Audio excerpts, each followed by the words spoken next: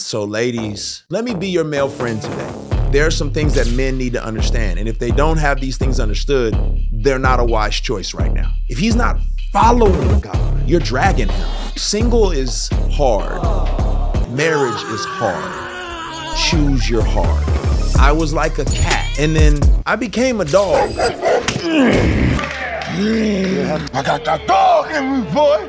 If you believe what the scriptures say, much of the problem is with men.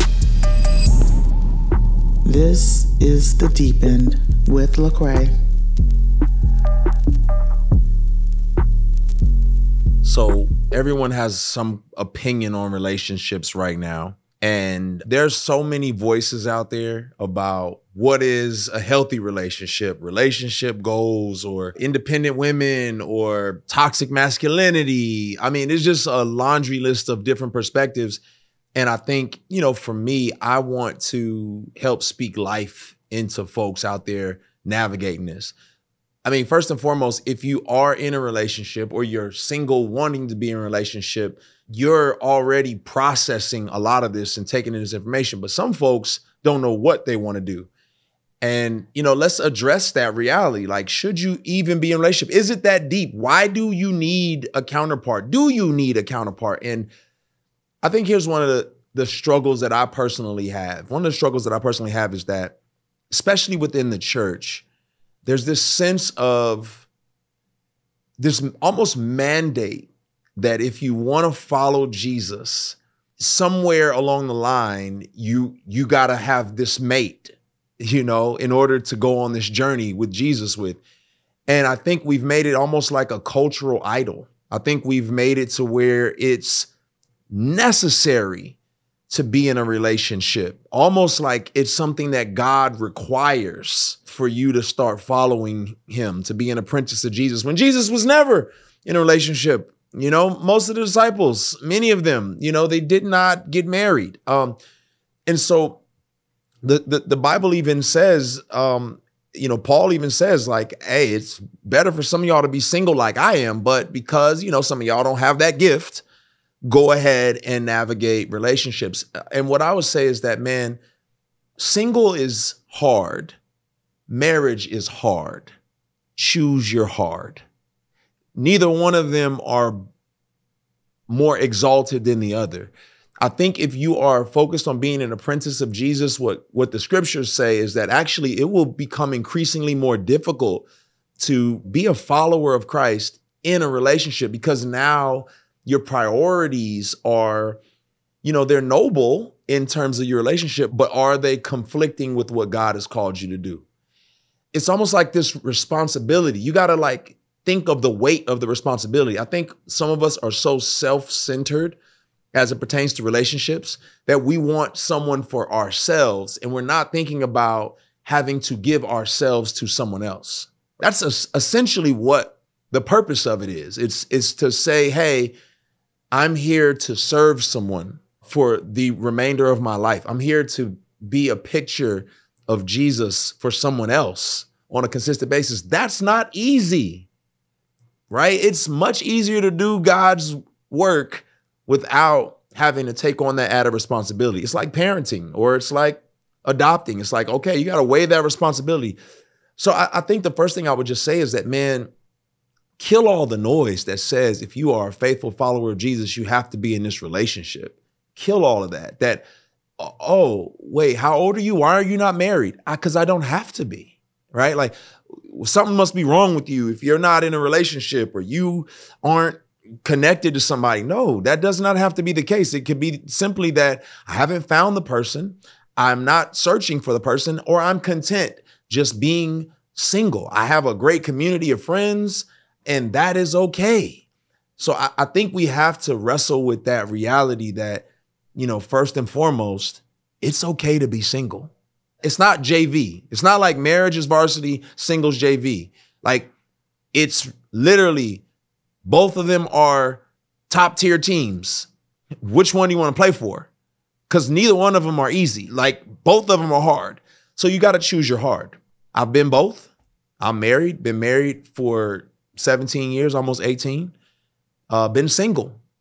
and, for 25 years. So I've been both. And at the end of the day, both are hard. Choose your heart. But for those of you all who have chosen the route of being in a relationship, if that's the hard you have chosen, let's talk about it.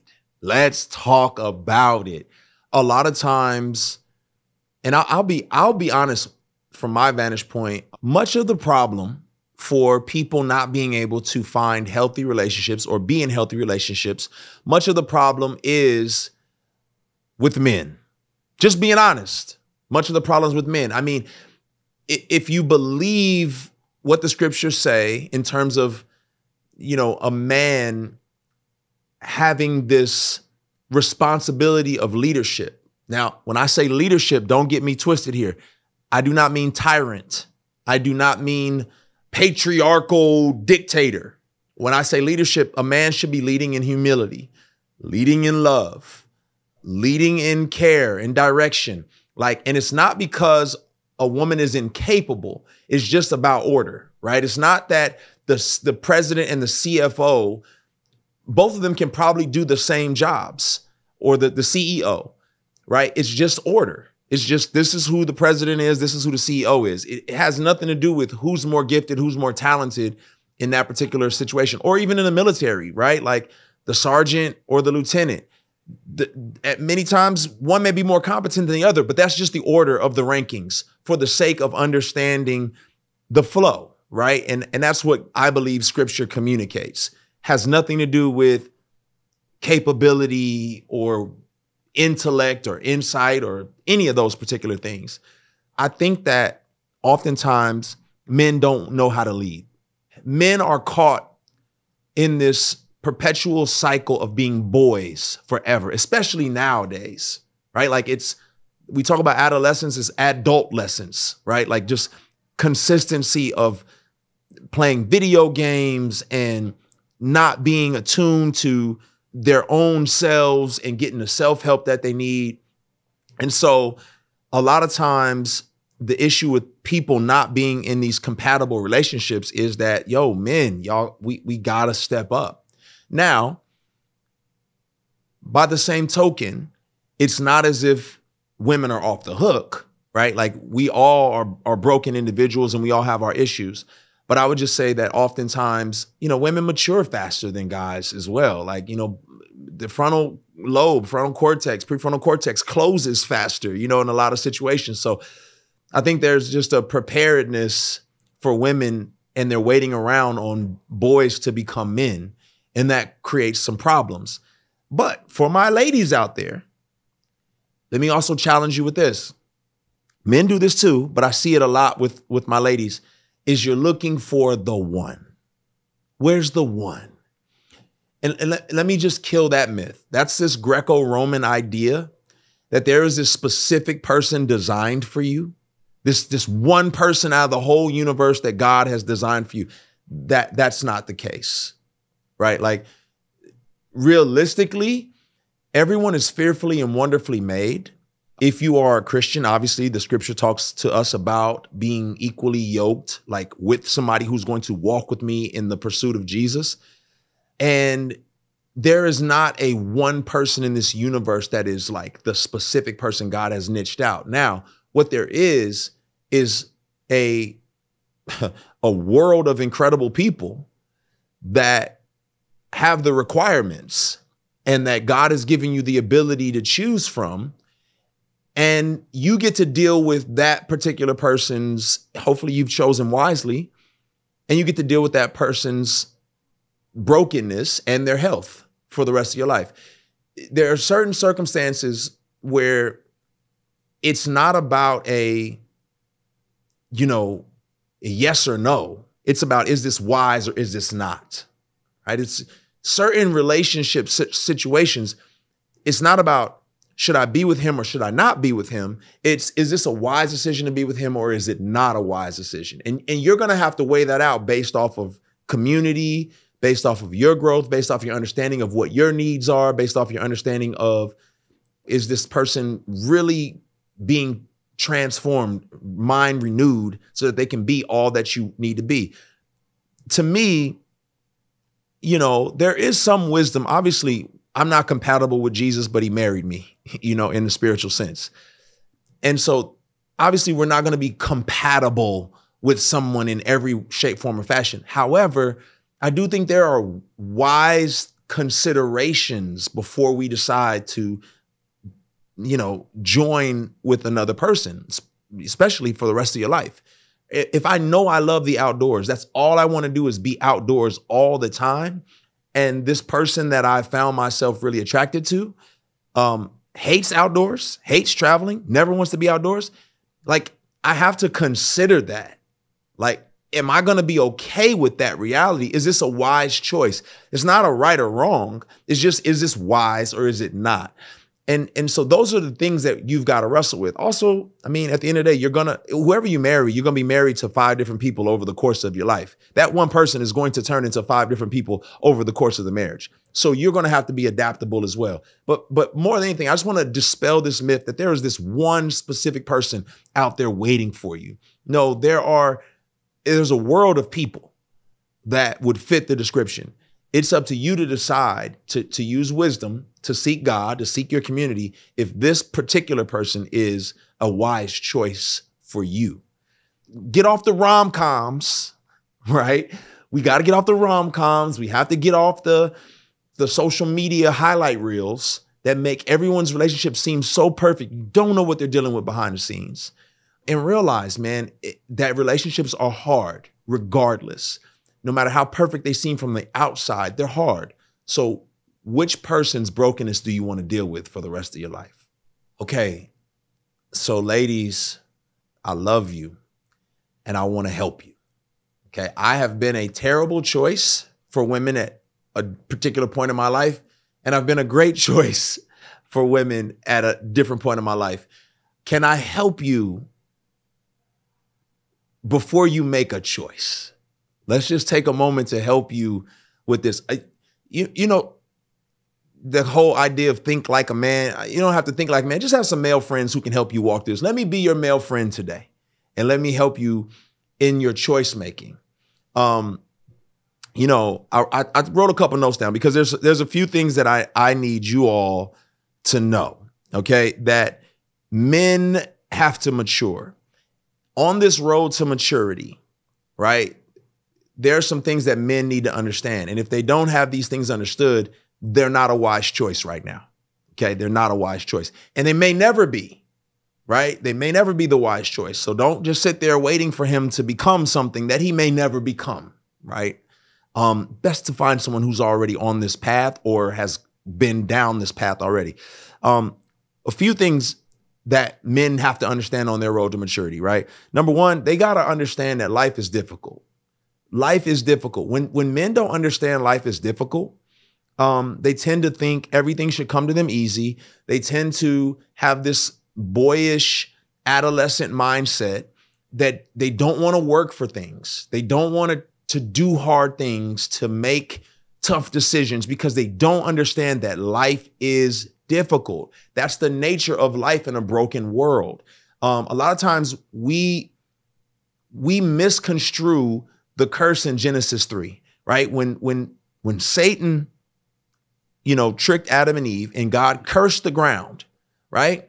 And he ultimately said, you're going to have to work by the sweat of your brow. Like, once upon a time, this would have been easy. It would have been light work. This would have been enjoyable. Now it's going to be difficult. You're going to have to plow and dig through the soil. You're going to have seasons where the rain doesn't come and things don't grow. So you're going to have to work more diligently to make sure that you are fruitful, because now I've cursed the earth and man is going to work from the sweat of his brow. Essentially, what he's saying is life is going to be hard. It's going to be difficult, right? I also want to quickly dispel the idea that the pain of childbirth is part of the curse for women. It's essentially saying that there's so many elements within a woman giving birth to a child that it's not about pain. It's more so the idea of having to raise a child, a broken child in a broken world, The struggle of wanting things to go a particular way, they're not going to go that way. Even death, right? Even the death of children in childbirth, right? Just all of these particular things. So it's not as if, oh man, having a baby is part of my curse and the pain of it, God has cursed me. It's more so about the brokenness that follows. You would have been raising a child that would have followed the Lord because that's how the world would have gone. But now you are bonded and connected to someone who is born into a broken circumstance, broken situation. So I just want to throw that out there. Another thing that men have to realize is that they're not the center of the universe. The world doesn't revolve around them. If they don't understand this, they're not a wise choice right now, because a lot of times as boys, we're trying to figure out how to be the king of the hill. And we don't realize as soon as you're the king of the hill, someone else is coming to knock you off. You can't live to be the center of the universe. The world does not revolve around you. You're not the main character. When a boy understands that he is an extra in God's movie, and he just needs to play his part, he is becoming a man. When a man thinks he's the center of the universe, he's a boy. He's a boy. He wants mommy to come breastfeed him. He wants mommy to make his plate. He is not understanding that the world does not revolve around him.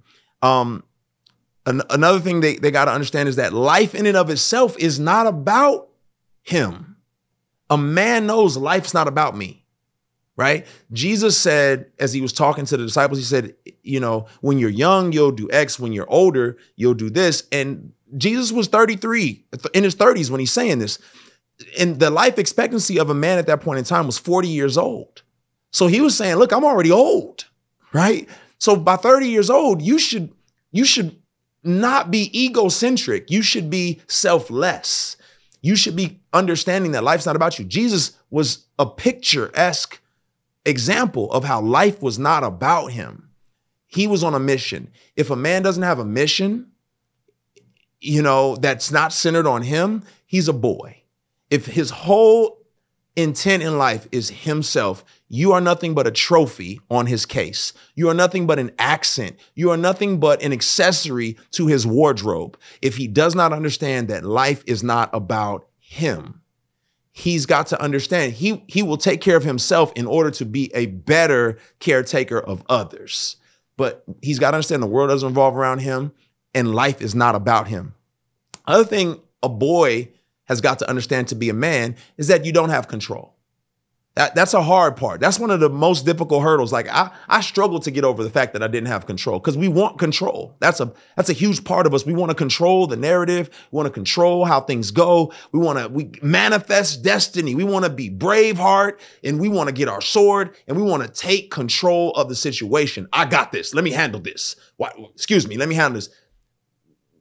Authority, the idea of authority is based off of the reality that you have submitted yourself to understand enough information to understand how something works so that you can be an authority. You have to be submissive to be an authority, right? If I'm an authority on law, for some point in my time, I must have been submissive to law school professors. So a man has to understand he's not in control. He's actually submissive to the one who is in control, and he's functioning out of that reality. I do not have control. God does. I am functioning out of that reality. I am a steward. I'm a manager of what God has put in front of me. I do not have ultimate control. Now, it's my job as a responsible steward to, use and exercise wisdom as I navigate the world. But when life doesn't go your way, you think you're in control, you fold. You wonder why Wall Street execs are jumping out of windows when their stock plummets or when they go bankrupt, because they thought they had control. They thought that, I do this, I invest here, and everything's going to work out fine. But the people who are most content, are most happiest, are content people. And they're content because they know God's in control. Their needs are going to be provided for. Their needs are going to be met. They work hard. They steward what they have in order to make sure that it works. But at the end of the day, they're not in control, right? I've done a lot. I've saved, I've planned, but man proposes, God disposes. And that's part of leadership. And then the last thing that a man's got to realize. And there's another list I'm gonna give y'all down the line. But these are the big macro ideas that a guy's got to understand is he's gonna die. Like, he's got to realize that he's not gonna live forever. You're pursuing all these goals and all these things, and you're putting your family on the train tracks. Like, early on in my career, my family was on the train tracks of my success. They were tied to the tracks of the Lecrae train. I've got to go here. I've got to do this. I've got to win that. I've got to do this. And what I didn't realize is that the world can get another rapper. My family can't get another husband and father. I mean, technically they can get another husband and father, but you know what I mean. And so I had to realize I'm going to die. And legacy is not what you leave to people. That's inheritance. Legacy is what you leave in people. And I had to realize I'm going to die. What legacy have I left? What have I invested in my wife, in my kids? How you spend your days is how you spend your life. So how am I spending my days? Because I'm going to look back and say, oh, this is how I spent my life. I spent my life traveling, doing all kinds of things that were centered around me and not around my family, not around the woman that I love, right? It was me. And when you realize you're going to die, I've never seen a single person. And I got a good friend who went to a hospice center, and he said, man, if there's anybody people who allow me to interview them, I'd love to. He walks around, talks to people, and he says, what are your regrets? What are your desires? Not one of them said, I wish I made more money. Not one of them said, I wish I'd been more successful. Every one of them said, I wish I spent more time with the people I love. I wish I'd have been a better person. That's what it comes down to. You're gonna die. Did you spend quality time with the people you love? And were you focused on becoming the type of person that you were created to be?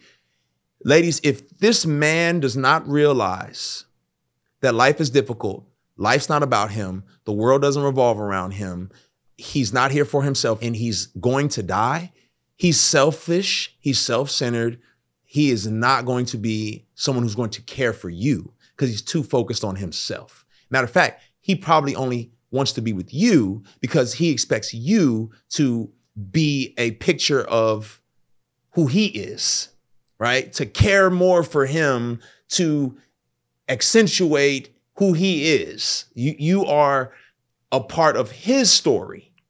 He's not looking to be a part of yours. And I can tell you this from experience. I lived my life for a period of time like everyone else was a robot and I was the only real human being. Everyone else is AI. They don't have emotions. They don't have thought. They don't have complexity. They're just here for me. Everyone's here in my story. I'm not a part of theirs, and I'm not trying to make theirs better. So that's one of the things I want to say to you all. He's got to understand what it means to be a man. And at the end of the day, a man who wants to be in a relationship understands three things, right? He understands that he's got a will to obey. He's got a work to do. And he's got a woman to protect. He's got a will to obey. If you don't know your master, you don't know your mission, right? If he's not a follower of God, now I'm not talking about a believer. Everyone believes. The demons believe. I'm talking about a follower. If he's not following God, you're dragging him. You're pulling him along. He can't lead you because he's not following. So how are you following someone who's not being led? It doesn't work. So he's got to have a will to obey. Jesus said, my food is the will of my Father. His will was obedience to the Father. So if this man doesn't understand that he is here to be an apprentice of Jesus, to follow Jesus, to become more like him, if he doesn't understand that by the end of his life, he should look more like Jesus than he did today, then he's not a follower. He's someone who says, yeah, I believe in God. I believe in God. Well, how can he lead you anywhere? So he's got to have a will to obey, a work to do. Like I said, you don't know your master, you don't know your mission. If you don't know your mission, well, you're going to make one up. Every man is making up a mission.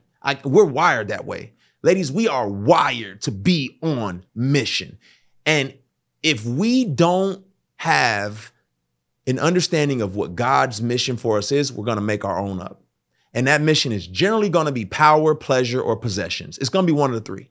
Power, we're going to want to be the most powerful executive, big dog, NBA player, whatever you name it. We want power.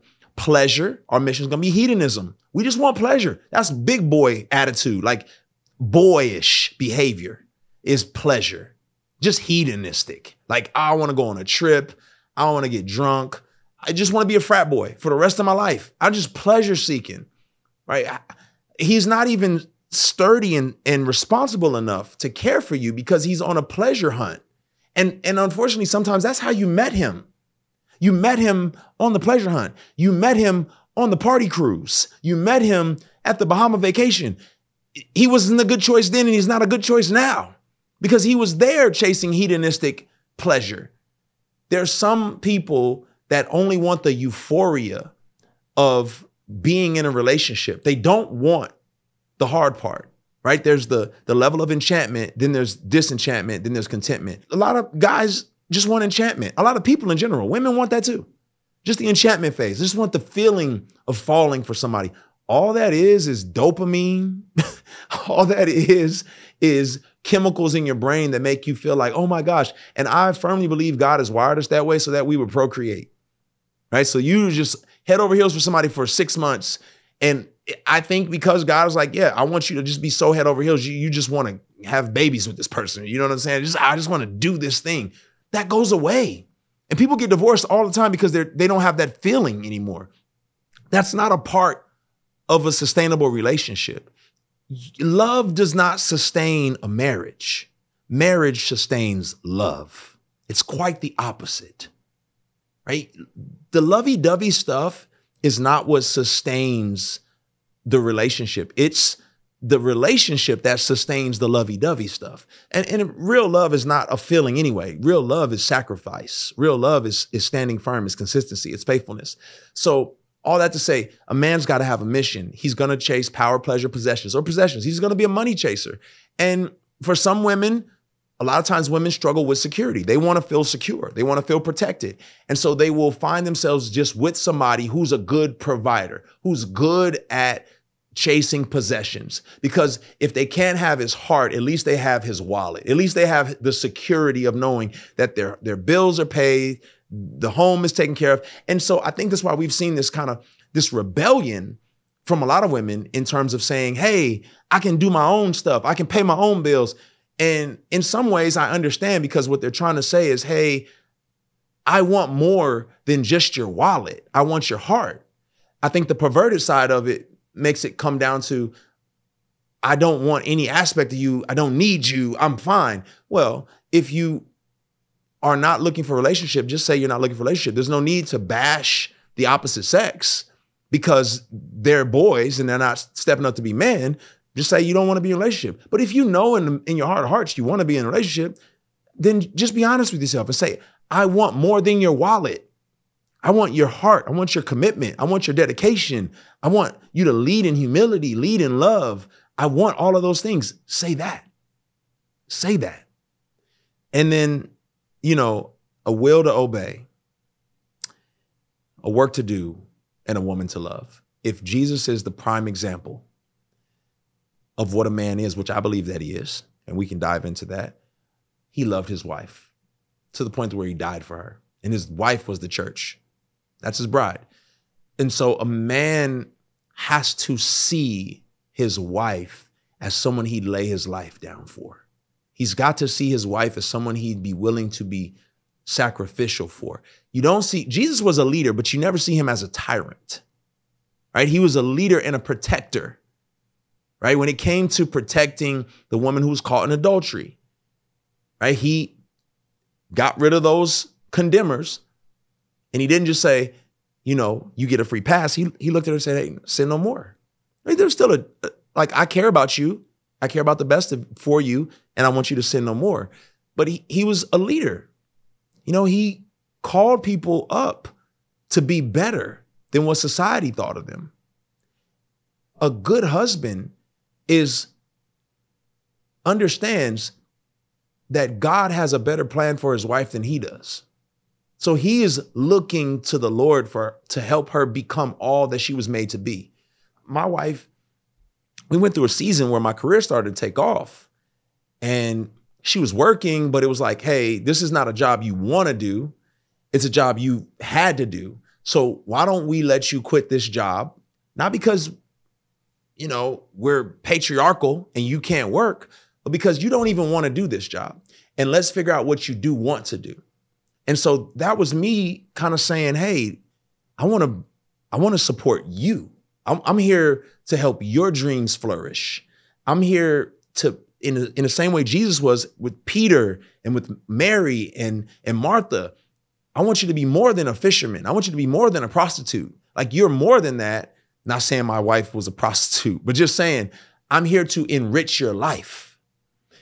And so I said, hey, babe, what are you interested in? You like photography? Let's pay for some photography classes so you can learn more about that. Whatever you desire to get involved in, let's do that. And she just went on a journey of volunteering because she was like, I just want to serve. And she knew she wanted to serve until she landed her plane where she felt like, this is where I feel comfortable, where I want to be. That's a woman to love. That's what Jesus would do. And that's what a man should be doing for you. So I say all that to say, ladies, if he's not helping to plant you somewhere where you can flourish and blossom, and you find yourself doing all of that, I would say you're wearing the wrong hat. I would say you are mothering him and not supporting him. There's a difference between supporting a man, like I am here to support you, to help you, to encourage you, and mothering him, where enabling him. He can't be the man he was called to be because he doesn't have to be, because you're taking care of all of that, right? It doesn't mean he should be resentful towards you because, but he shouldn't be using you. I always tell the story of, me as a young man. I thought I was God's gift. I was a part of a fraternity. I never had a problem with women. I'm 6'4". I was charismatic. I thought I was a gift to women, just being honest. And so I really looked at them as objects of my desire, objects that fit into my world. And so as a young man, I really was an objectifier, and it didn't even have to be sexually. It could just be, I just want you to affirm me because I like that feeling of affirmation. Only reason why I want you around is to center me, classic narcissistic vibes. When I had an encounter with the Lord, I began to learn the world doesn't center around me, because I had to readjust my priorities to see him as the center of my joy. I was like a cat. If you ever have a pet cat, and cats are cool. I'm not a cat guy personally, but typically cats do their own thing. When it comes to the owner, they're not like super loyal. They just like, hey, where's my food? Meow. You got my food? Thank you.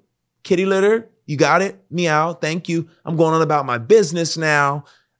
See you when I see you. I might come around and be stroked and purr, but I'm really here for me, and you are here to serve me. Versus a dog, right? I became a dog once I met the Lord. A dog is happy to see the owner come home. Like, oh my gosh, you're here? You're here? You want your paper? Whatever you want, I want. You throw a ball, I'm gonna get it. I'm gonna bring it back to you. I just want to play with you. I just want to be around you. If you train me well, I'll get your slippers. I'm just here to serve. I'm so happy to see you. That's how my personality shifted. And when I shifted that way, I realized, oh my goodness, I was treating women like cats. Like I was a cat. Just, hey, stroke my ego, feed me, take care. It's about me. And in marriage, I had to learn, like, no, this is not about me. This is a journey that we're on. This is our story, not my story.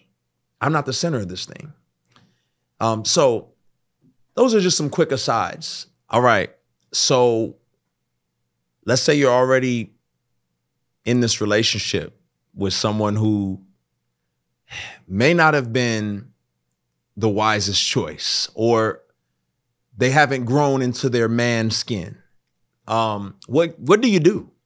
How do you navigate this?